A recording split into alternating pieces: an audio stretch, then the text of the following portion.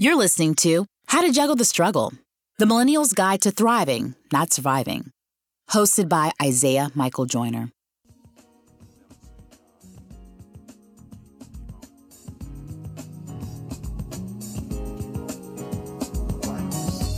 Like many millennials, Isaiah Michael Joyner has always envisioned owning a startup company. At the age of 24, he founded a luxury concierge company providing services to New York City's elite. Isaiah quickly learned juggling the hustle is sometimes not so luxurious. Listen as he shares the joy and truth of the journey.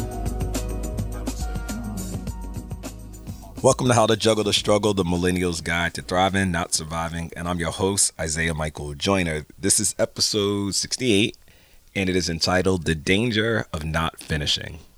Have you ever started working on something and midway through the project, you put it down and you say, I'll come back to it? Or you start working on something, put it down, then you start working on something else. And before you know it, you got 500 different things that are unfinished.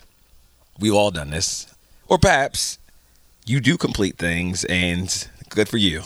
But that's not my truth. I fall into that first bucket. I start things sometimes and I don't finish them, especially when it comes to reading. I mean, I can pick up a book and I'll be like, oh yeah, I'm going to read this, right? It's 2020. I look up 2021, 2022. I'm like, damn, I never finished that book. That's me all the time. I skimmed, or it's instructions. I skim through them, right? I read the first few lines of the directions, instructions, and think I have it, but I never finish it, right? Today, I want to make sure that as I am embarking on a new chapter in my life, I want to make sure that I talk about the topic of the danger of not finishing. And I believe if you're listening, you are probably somebody out there who may say, he is stepping onto my block and talking about me because there's something that you've started that you have yet to finish, right? I believe that there's a danger in not finishing first and foremost, because when you think of it, you're like, well, what is the danger, right? What could be dangerous about not finishing? First and foremost, you got to realize that when you don't finish something and you quit, you rob yourself of the amazing possibilities that are on the other side of completion, right? If you don't finish something, you don't know what may be in store for you if you do, right? Moreover, by not finishing something, you rob someone else of the possibility of being blessed by what you've accomplished. Think about it this way. What if Serena Williams decided not to play after she lost her first match? Or if Maya Angelou decided not to write And Still I Rise?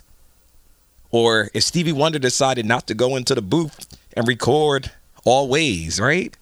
Sports, literature, music, all of that would be at a deficit because they chose not to move forward, because they chose not to finish.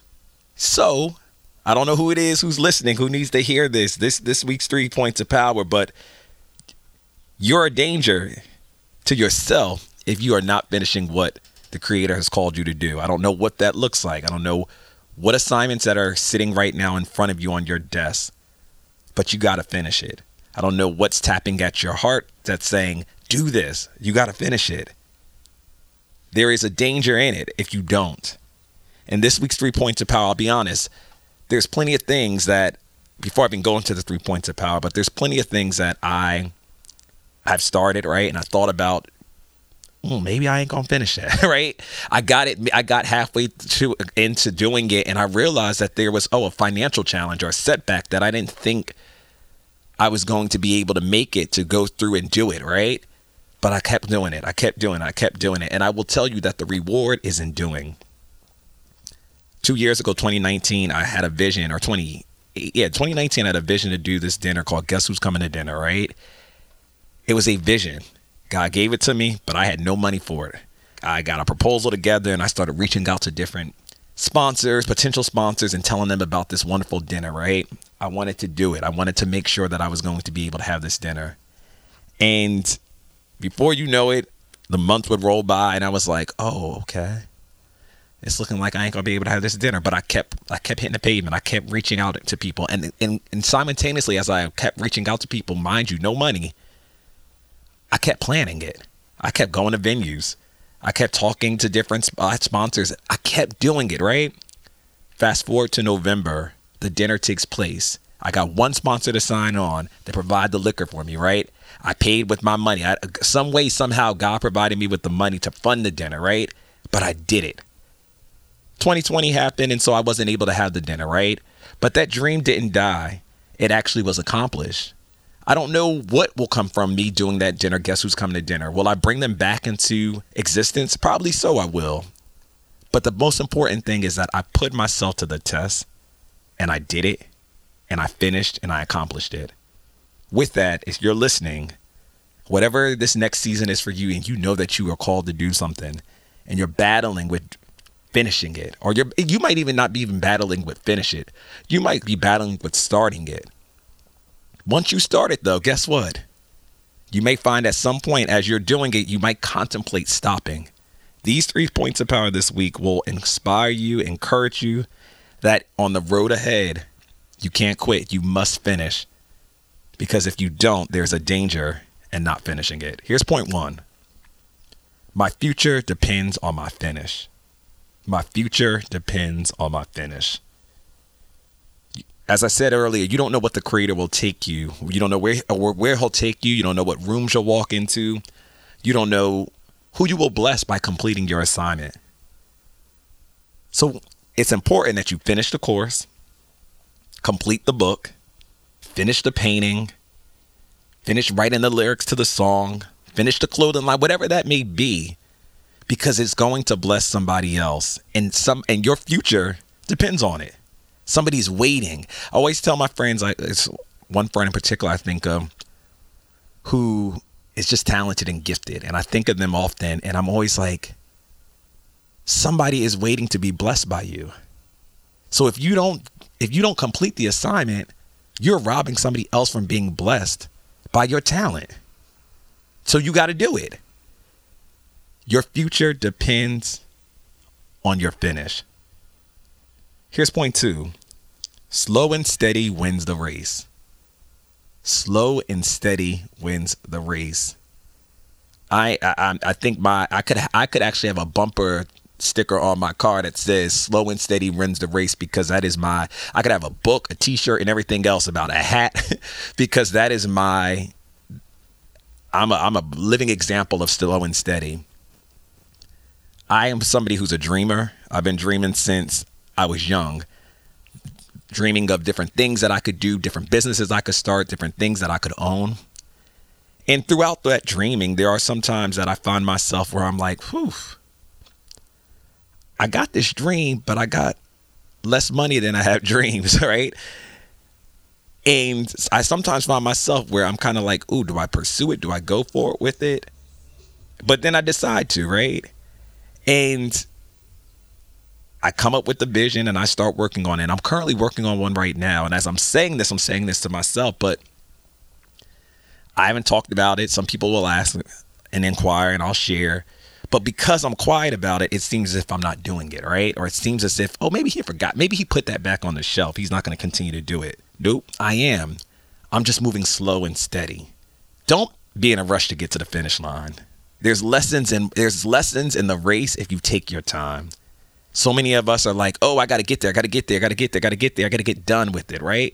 Nah, slow and steady wins the race. The goal is to finish it. It's not to rush him. It's not to be the first one at the finish line. If the goal is to finish it, and if it takes 3 years, 4 years, 5 years to get off the ground, guess what?